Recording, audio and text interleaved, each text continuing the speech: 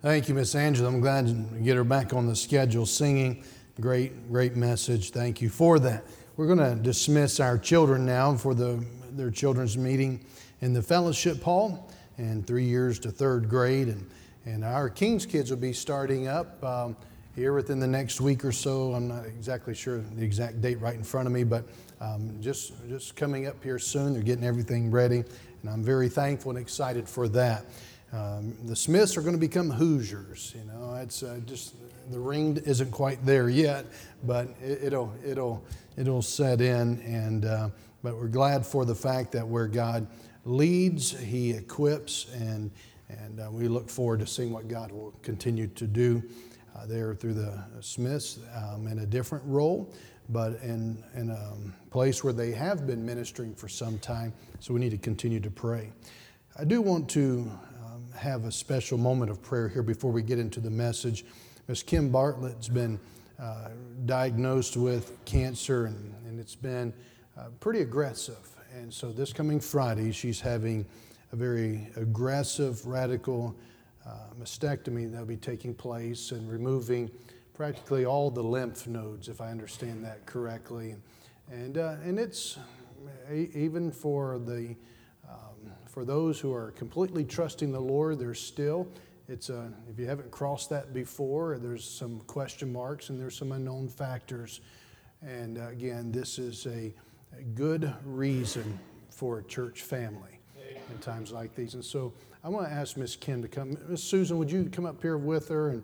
And Miss Patsy, if you'll join, who's been really staying in touch with Miss Kim. And I want y'all to stand up here, and then we're going to have the church family come around you. We're going to pray here tonight. And Miss Kim got off work just to come here because I wanted to be able to take this time of prayer. And so just go ahead and come on around. And then Miss Kim's got to get back to work. And so she's just in the midst of all that's going on. She's got a lot on her plate. And some of you have been down this road, maybe yourself or with a family member. Understand that there's a lot of those things, your own understanding and your own experience, it doesn't quite bring the consolation that is needed to somebody. And really what Miss Kim needs is you to pray, and for her to know that you love her and support her through this. And sometimes it's just being silent but available. And so let's pray, and let's just look to the Lord at this time to bring the comfort. He's the God of all comfort. And so, Dr. Childs, can I ask you to lift your voice in praying for Miss Kim at this time? Our Father, I'm so glad that we have a resource of prayer. That's right. We thank you for the doctors and for the medical experts that can take care of these kind of things. But Lord, again, it comes down to you and what you're going to do. I pray for Miss Kim. I ask, please, that your hand will be in her. Mm-hmm. I ask that you, right now, Lord, that you just give her a real sense of comfort and assurance, Mm-hmm. knowing that the Lord God of heaven loves her That's right. and wants to take care of her. Mm. I pray, Lord, that you give her real cleansing and healing from this dread disease, that she might know what it means to be able to live free from pain, free from any of the other effects that would be a result of this. I pray, dear Lord, that you would give the doctors Mm-hmm. the wisdom and the direction that they need. Lord, whether they know you or not, you're still in charge. Thank you that you're sovereign and you know exactly what's going on. I pray for Miss Kim. I pray that you strengthen her. That's right. Give her the assurance that her church family is That's standing right. with her and standing for her before the throne of God. Mm-hmm. And to praise you for what you're going to do. Give her quietness and peace and rest at this time. Mm-hmm. Thank you so much that you're in charge, and we can trust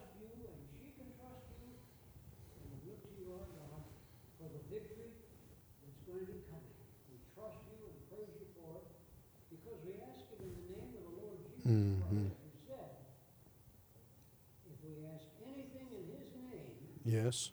that he would do it. That's right. Thank you, Lord. That's right. And I praise you for what you're going to do. In Jesus' precious name, Yes. I ask it for his glory and honor. Amen. Amen. Amen. Amen. Mm-hmm. Mm-hmm. And the Castellano said that he wanted me here at 5 o'clock tonight. They were running out the door, and here she That's is, good. late. Amen.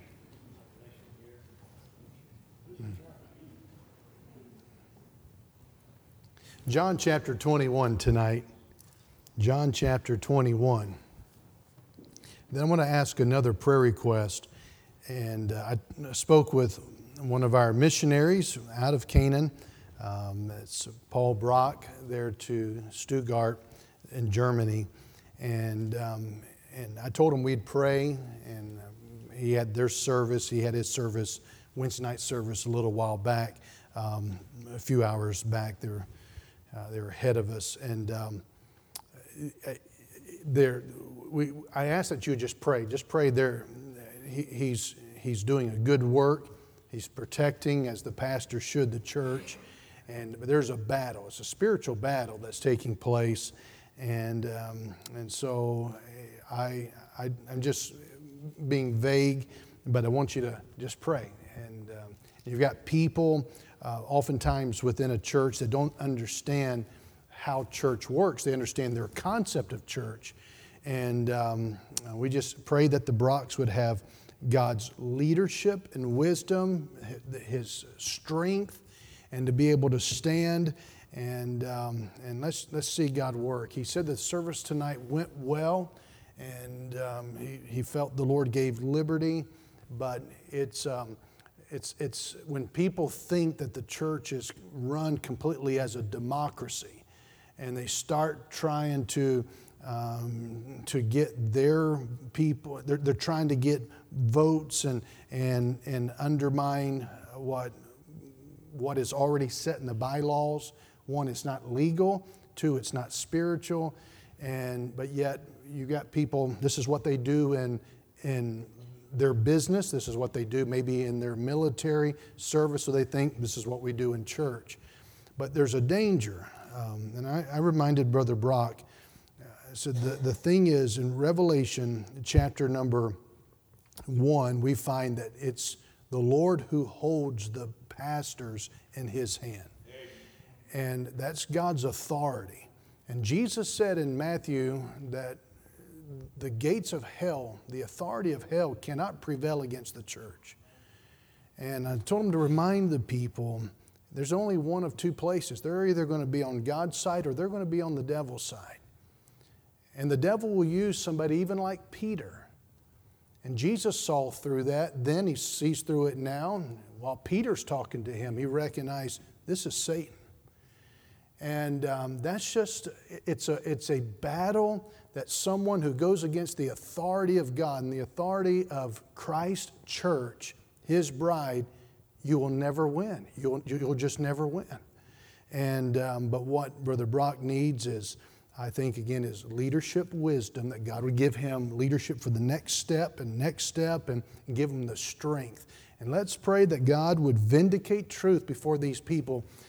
I hate to see them take the wrong side and the devastation that it'll be to them, their family, their careers, whatever else. And Brother Brock was able to speak with Brother Kraft, and he was able to give some help. And we just need to pray. It's our responsibility. He's one of our missionaries out of Canaan Baptist, and he's doing a great work. I'm very thankful for what God is doing there, but we just need to see him work. I told him if I could get on a plane today, I'd get there. But I still couldn't have made it in time for the service, but I'd be willing to do that. And if I couldn't, I thought, I didn't tell Captain LeBee, but I'd put him on the plane to get there and just want him to be encouraged that God's at work. And God's at work over there, God's at work over here, and God's at work. John chapter 21, verse number 1. I'll let you remain seated. After these things, Jesus showed himself again to the disciples at the Sea of Tiberias, and on this wise showed he himself. There were together Simon Peter and Thomas called Didymus, and Nathanael of Cana in Galilee, and the sons of Zebedee, and 2 other of his disciples. Simon Peter saith unto them, I go a-fishing. They say unto him, we also go with thee. They went forth and entered into a ship immediately, and that night they caught nothing. But when the morning was now come, Jesus stood on the shore, but the disciples knew not that it was Jesus. Then Jesus saith unto them, Children, have ye any meat? They answered him, No. And he said unto them, Cast the net on the right side of the ship, and ye shall find. They cast therefore, and now they were not able to draw it for the multitude of fishes. Therefore that disciple, whom Jesus loved, saith unto Peter, It is the Lord. Now when Simon Peter heard that it was the Lord, he girt his fisher's coat unto him, for he was naked, and did cast himself into the sea. And the other disciples came in a little ship, for they were not far from land, but as it were 200 cubits, dragging the net with fishes. As soon then as they were come to land, they saw a fire of coals there, and fish laid thereon, and bread. Jesus saith unto them, Bring of the fish which ye have now caught. Simon Peter went up and drew the net to land full of great fishes, 153, and for all there were so many, yet was not the net broken. Jesus saith unto them, Come and dine. And none of the disciples durst ask him, Who art thou? Knowing that it was the Lord. Jesus then cometh and taketh bread and giveth them, and fish likewise. This is now the 3rd time that Jesus showed himself to his disciples. After that he was risen from the dead. So when they had dined, Jesus saith to Simon Peter, Simon, son of Jonas, lovest thou me more than these? He saith unto him, Yea, Lord, thou knowest that I love thee. He, Jesus, saith unto him, Feed my lambs. He saith to him again the 2nd time, Simon, son of Jonas, lovest thou me? He saith unto him, Yea, Lord, thou knowest that I love thee. He saith unto him, Feed my sheep. He saith unto him the 3rd time, Simon, son of Jonas, lovest thou me? Peter was grieved because he had said unto him the 3rd time, Lovest thou me? And he said unto him, Lord, thou knowest all things. Thou knowest that I love thee. Jesus saith unto him, Feed my sheep. Verily, verily, I say unto thee, when thou wast young, thou girdest thyself and walkest whither thou wouldest. But when thou shalt be old, thou shalt stretch forth thy hands, and another shall gird thee and carry thee whither thou wouldest not. This spake he, signifying by what death he should glorify God. And when he had spoken this, he saith unto him, Follow me. Then Peter, turning about, seeth the disciple whom Jesus loved following, which also leaned on his breast at supper, and said, Lord, which is he that betrayeth thee? Peter, seeing him, saith to Jesus, Lord, and what shall this man do? Jesus saith unto him, If I will that he tarry till I come, what is that to thee? Follow thou me. Without a doubt, Jesus calls us to follow him. Yet as we go through life's journey, we can either chart our own course or we can follow the path of Jesus. Twice in this chapter, in these verses, verse 19 and verse 22, Jesus said the words, Follow me. I think that sums up the message of the Gospel of John. In fact, I think it sums up the entire message of Jesus in the last 2,000 years of the church. follow Jesus. The question then begs the answer, will I follow Jesus? Will you follow Jesus? I think we tend to take God's presence for granted. We assume that because Jesus said He will be with us always. I think that we have the tendency to assume that wherever we go, He's going. But the truth is, Jesus does not follow us. He said we are to follow Him. Jesus is not to be invited into your activity. He's invited us into His. Jesus said in John 15 and verse 16, you didn't choose me, I chose you.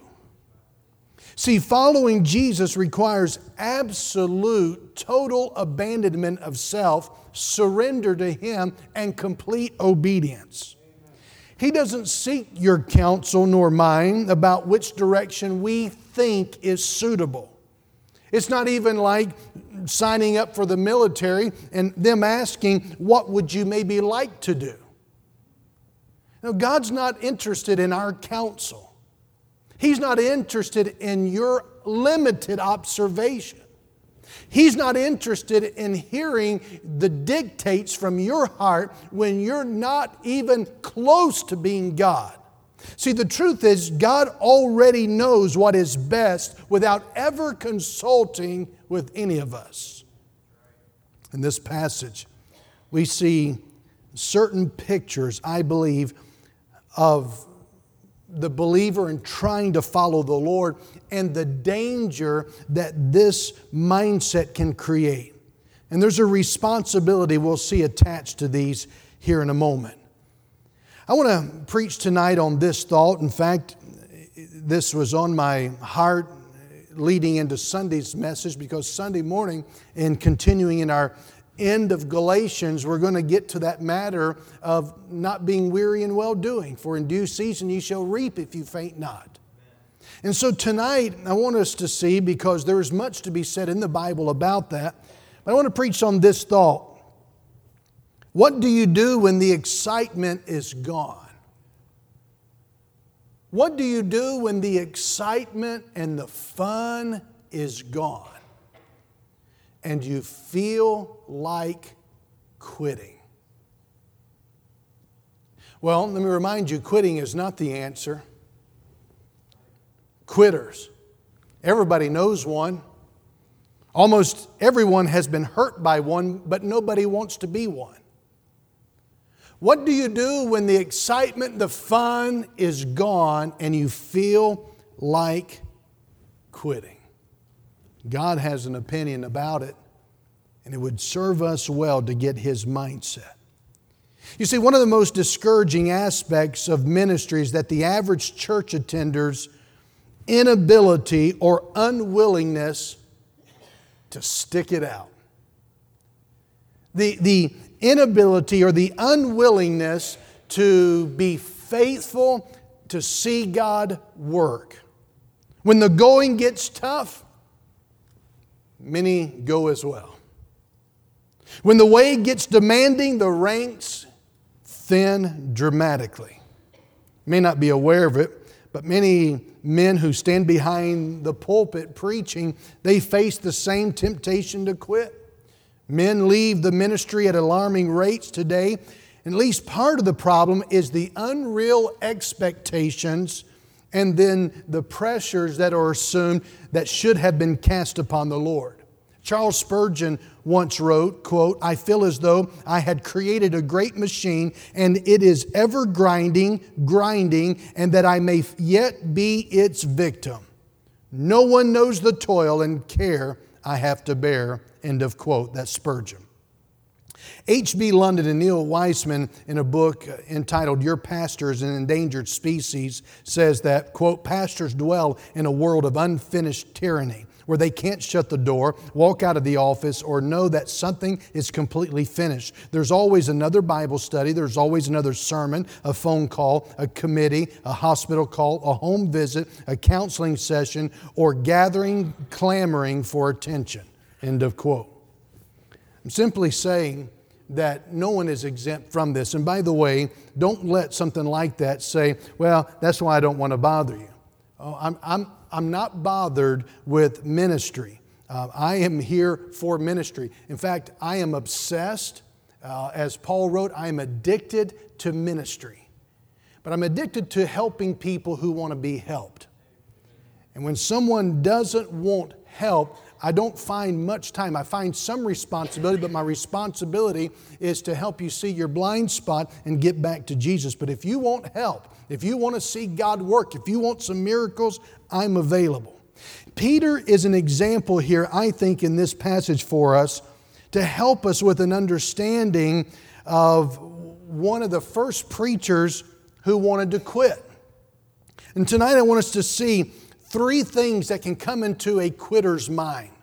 What is it that we entertain? What is it that is often thought before we quit? Whenever we lose the excitement and the joy is gone, the happiness fades, the fun is over, I no longer enjoy doing for God what I used to do. I no longer enjoy the gathering and the being where I used to gather and be. What are the thoughts that goes through their mind? I think Peter helps us. Now, the resurrected Lord, He promised to meet up with these disciples in Galilee. Lord willing, in just a few weeks, the Autreys and the Smiths and the Thomases, we're going to be at this spot. And we're going to get to see this when we go over to the Bible lands. And the disciples went to Galilee and they waited for Jesus. That's what He told them to do. And they waited. And they waited. When some days had passed and still Jesus had not shown up, the disciples, and primarily Peter, became impatient. Peter, disappointed in the delay, announced, I'm going back to do what I used to do. I'm going back to do what I know to do. I'm going back to what is comfortable. Now, there's nothing innately wrong with him going fishing, but the problem is what was going on deep down inside.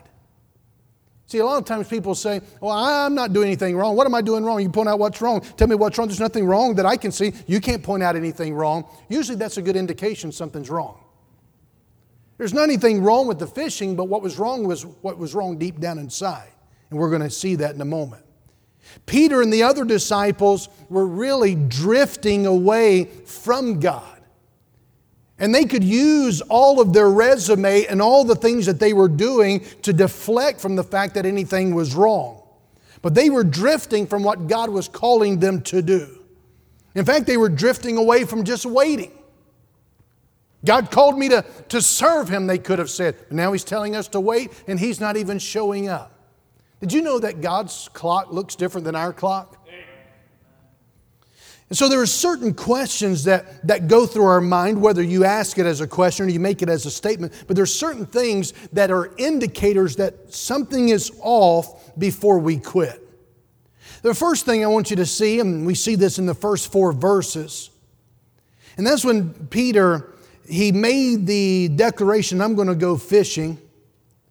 And that is asking the question, and this is what you don't want to ask while serving God. This is what you don't want to ask and entertain when you're trying to follow the Lord as He declared. And that question is, what am I missing? What am I missing by being in church on a Wednesday night? What am I missing by being all in for God? See, the first danger we face that could cause us to quit is looking in the wrong direction.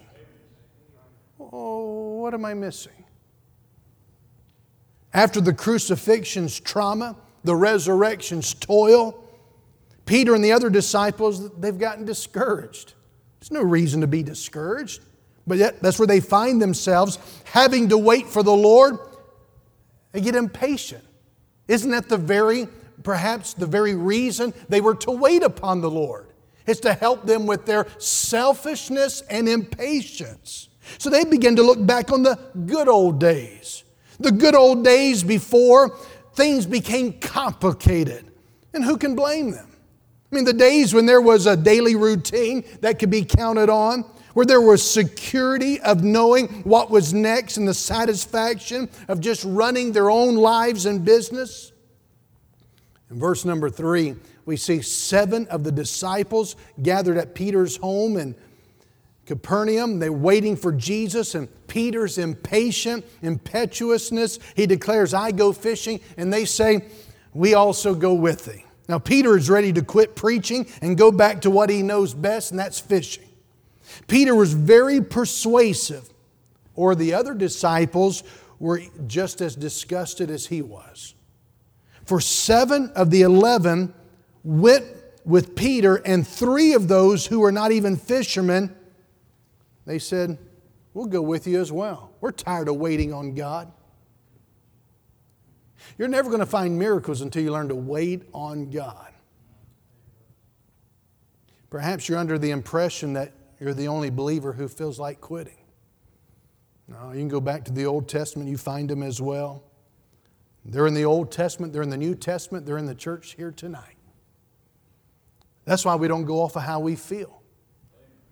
Peter was looking back. He tried to go back to his comfort zone. He began to think, hey, if this ministry thing doesn't work out, I can always go back to where I left off. Luke 9:62, Jesus said, no man having put his hand to the plow, looking back is fit for the kingdom of God. Remember, Jesus said, remember Lot's wife? There's not a lot to remember. But what do we remember? She looked back. And Jesus is saying, don't look back. Don't look back. You didn't leave anything back in that sin hole that He saved you out of.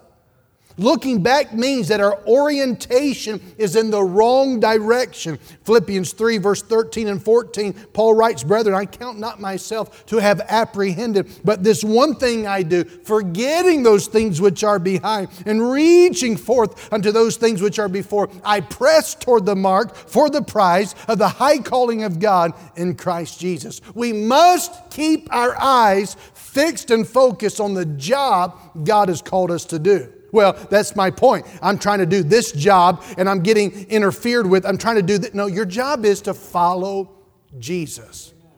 Follow Jesus. In verse number 3, they go back fishing. Notice what happens, how great of a miracle took place. The Bible says they went forth, entered into a ship immediately. And when people get impatient and sideways and carnal, they tend to do that faster than they do serving God. And then the Bible says, and what happened? Great success. No, they caught nothing. See, what Peter discovered is very important. He discovered you can't go back.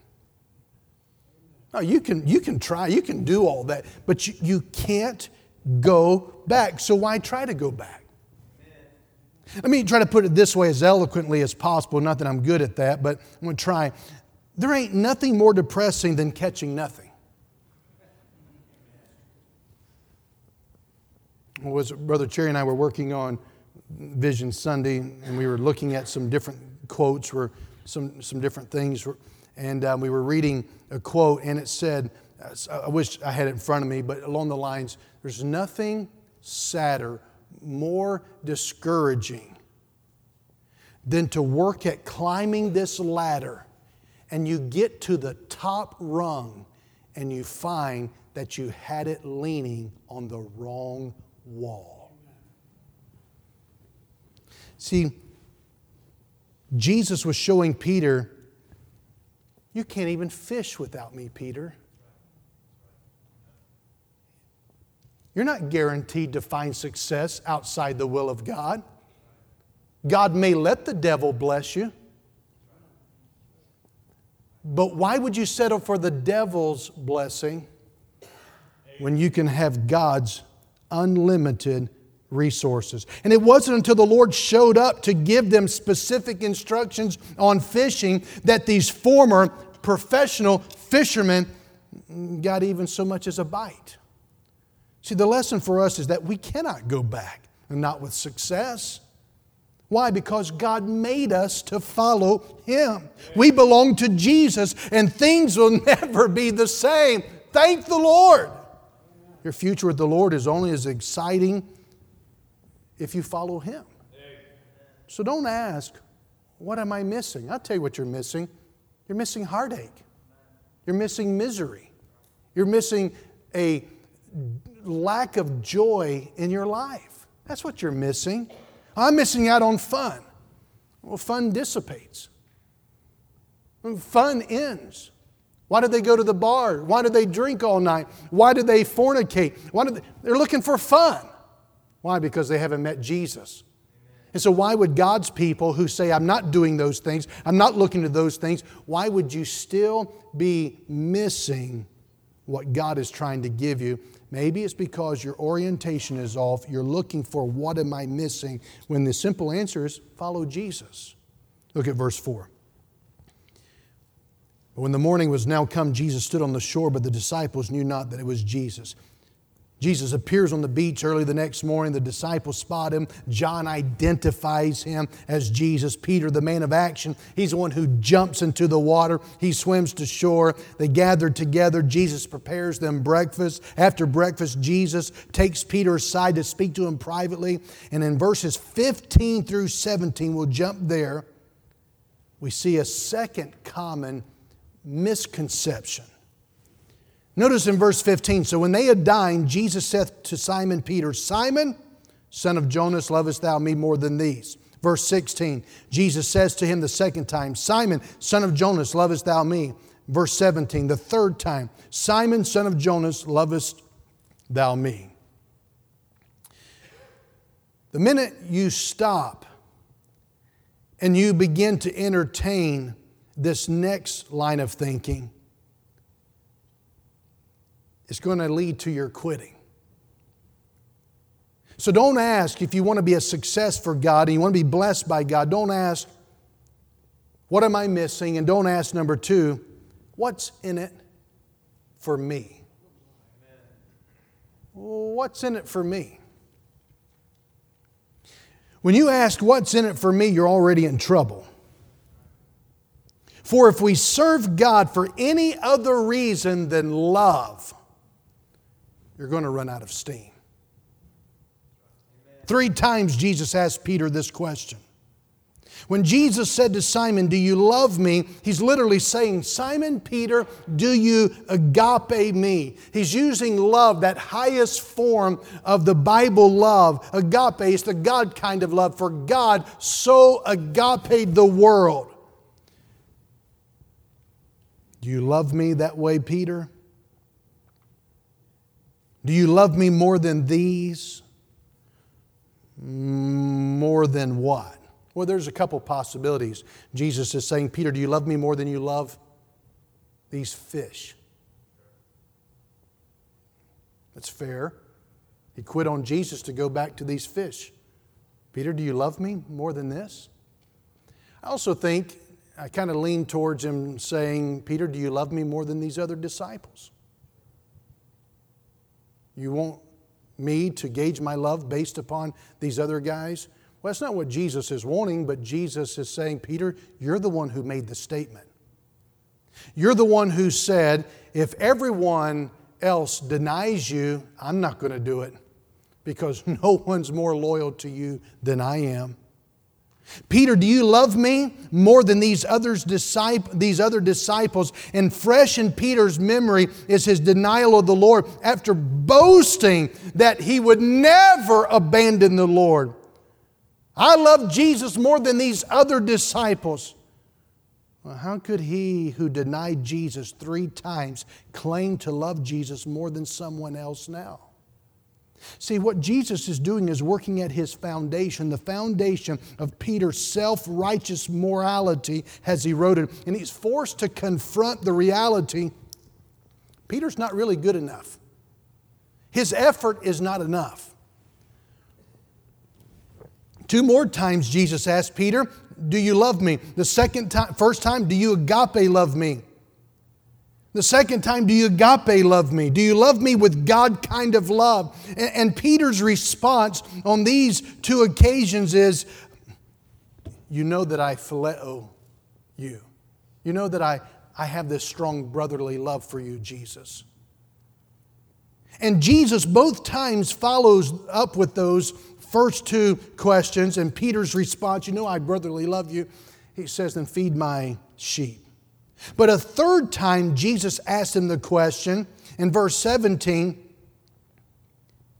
And here he uses this statement to really help a hurting Peter.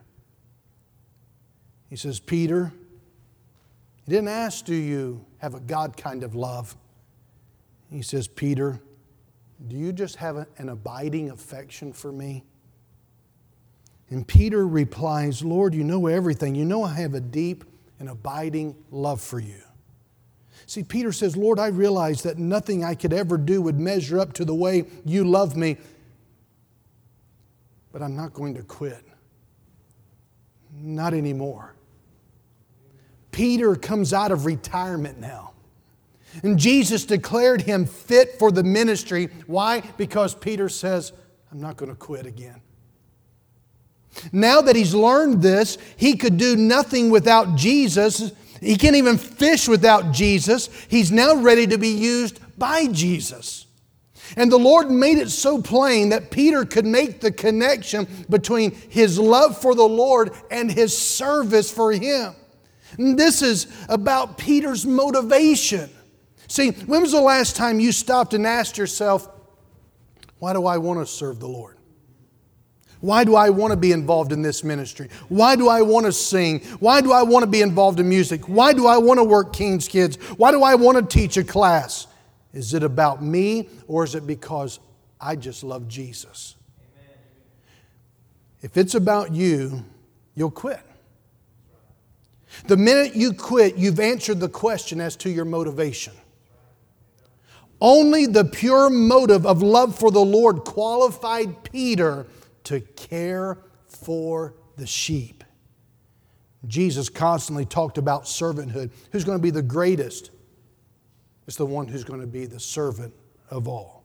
There's no room for consideration of what is in it for me. Not among servants. Do it for love. Do it for love. Or you might not do it at all. I'll give you a third thought that comes into our thinking. One is, what am I missing? That's an indication your focus is wrong. Two, what's in it for me? Here's a third one. In verse 18 through 22, and by the way, that last statement of Jesus, I meant to say, Jesus left where Peter should have been. Agape loved him, and he came down to rescue Peter on his level. And he said, Peter, I'll meet you right where you are. You just get humble. You get close to me, and you'll be able to serve me because not of who you are, but because of who I am. I'm glad the Lord will meet you where you are. When you humble yourself and draw near to the Lord, there you find Him. But here's a third thing. Even when Peter's saying, I don't want to quit. And he says, he gives Peter insight as to how his life is going to be in the future. And then Peter in verse 20 turns around and he sees John. And Peter says to Jesus in verse 21, what about this guy? You've already told me in verse number 18, my life, my ending isn't going to be too great. But what about John? And Jesus said in verse 22, mind your own business. Follow me. Here's the third thought. When you're about quitting, it's this. What about him? What about them? Why are you always getting on to me, Jesus? What about him? What am I missing? What's in it for me? What about him? The third error that believers make who decide to throw in the towel is looking at others. Christianity is all about having a personal relationship with Christ.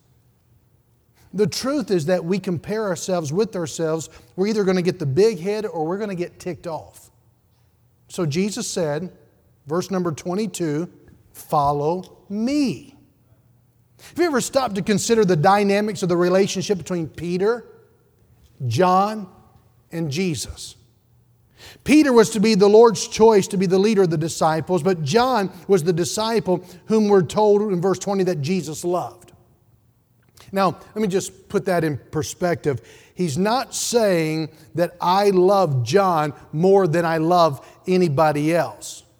But what he's telling us is that John, he got as close to Jesus as he could. See, Jesus loves us. He loves us all. He loves us unconditionally and in an incredible way. John was not just picked out and Jesus was showing him favorites. No, any of those disciples could have been as close to Jesus as they wanted to be, and they were. But we just find John who kept reciprocating that love. He received God's love and saw the lavish love of Jesus, and he would reciprocate that. But in verse 18 and 19, Jesus tells Peter what the future will hold for him, and Jesus pronounced a solemn prediction that Peter would face death by crucifixion. In old age, Peter was tied to a cross. He had his hands stretched out. And in verse 20 and 22, and in fact, Peter again is what he's saying, what about John? And thank you, Jesus, for giving me bad news. And Jesus' rebuke was pretty sharp. It's none of your business, Peter. It's none of your business. What am I missing? It's a myth that you can ever go back. What's in it for me? The compelling force in your life, it must not be self, it must be the love for the Lord Jesus. What about Him? The comparison game, it will always be disappointing. But most of all, don't quit. Don't quit, for in so doing, you're going to miss finding out what God's best for you is all about. You may have stopped following Jesus, but now you want to follow Him again. You can.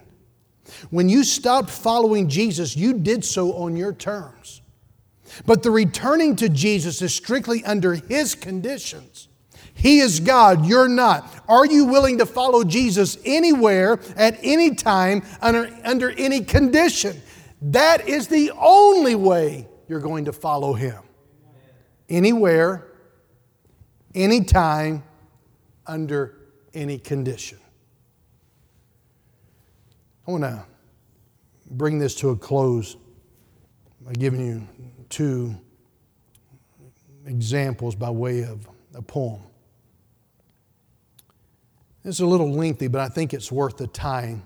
This first one is entitled The Race. Quit. Give up. You're beaten. They shout and plead. There's just too much against you now. This time you can't succeed. And as I start to hang my head in front of failure's face, my downward fall is broken by the memory of a race. And hope refills my weakened will as I recall that scene. For just the thought of that short race rejuvenates my being. A children's race, young boys, young men. How I remember well excitement, sure, but also fear, it was hard to tell. They all lined up so full of hope, each thought to win that race or tie for first, or if not that, at least take second place. Their fathers watched from off the side, each cheering for his son, and each boy hoped to show his dad that he would be the one. The whistle blew and off they went, young hearts and hopes of fire to win. To be the hero there was each young boy's desire. One boy in particular, his dad was in the crowd, was running near the lead and thought, my dad will be so proud. But as he speeded down the field across a shallow dip, the little boy who thought to win lost his step and slipped. Trying hard to catch himself, his hands flew out to brace, and mid the laughter of the crowd, he fell flat on his face. So down he fell, and with him hope. He couldn't win it now. Embarrassed, sad, he only wished to disappear somehow. But as he fell, his dad stood up and showed his anxious face, which to the boy so clearly said, "Get up and win that race." He quickly rose, no damage done, behind a bit, that's all, and ran with all his mind and might to make up for his fall. So anxious to restore himself, to catch up and to win, his mind went faster than his legs. He slipped and fell again. He wished that he had quit before with one disgrace. I'm hopeless as a runner now. I shouldn't try to race. But in the laughing crowd, he searched and found his father's face, that steady look that said again, "Get up and win that race." So he jumped up to try again, 10 yards behind the last. If I'm going to gain those yards, he thought, I've got to run real fast, exceeding everything he had. He regained 8 or 10, but trying so hard to catch the lead, he slipped and fell again. Defeat. He lay there silently. A tear dropped from his eye. There's no sense running anymore. 3 strikes, I'm out. Why try? The will to rise had disappeared. All hope had fled away, so far behind, so error-prone, closer all the way. I've lost, so what's the use, he thought. I'll live with my disgrace. But then he thought about his dad, who soon he'd have to face. Get up! An echo sounded low. Get up and take your place. You were not meant for failure here. Get up and win that race. With borrowed will, get up, it said. You haven't lost it all, for winning is not more than this, to rise each time you fall. So up he rose to run once more, and with a new commit, he resolved that win or lose, at least he wouldn't quit. So far behind the others now, the most he'd ever been. Still, he gave it all he had and ran as though to win. 3 times he'd fallen stumbling. 3 times he rose again. Too far behind to hope to win, he still ran to the end. They cheered the winning runner as he crossed first place, head high and proud and happy. No falling, no disgrace. But when the fallen youngster crossed the line, last place, the crowd gave him the greater cheer for simply finishing the race. And even though he came in last with head bowed low, unproud, you would have thought he'd won the race to listen to the crowd. And to his dad, he sadly said, I didn't do so well. To me, you won, his father said. You rose each time you fell. And now when things seem dark and hard and difficult to face, the memory of that little boy helps me in my own race. For all of life is like that race with ups and downs and all. And all you have to do to win is rise each time you fall. Quit, give up, you're beaten. They still shout in my face, but another voice of my Heavenly Father says, get up and win that race. We may not know exactly what God's plan for our lives now, but you can bet that you will not want to miss it. And you will not, as long as you don't quit and follow me. Jesus is saying.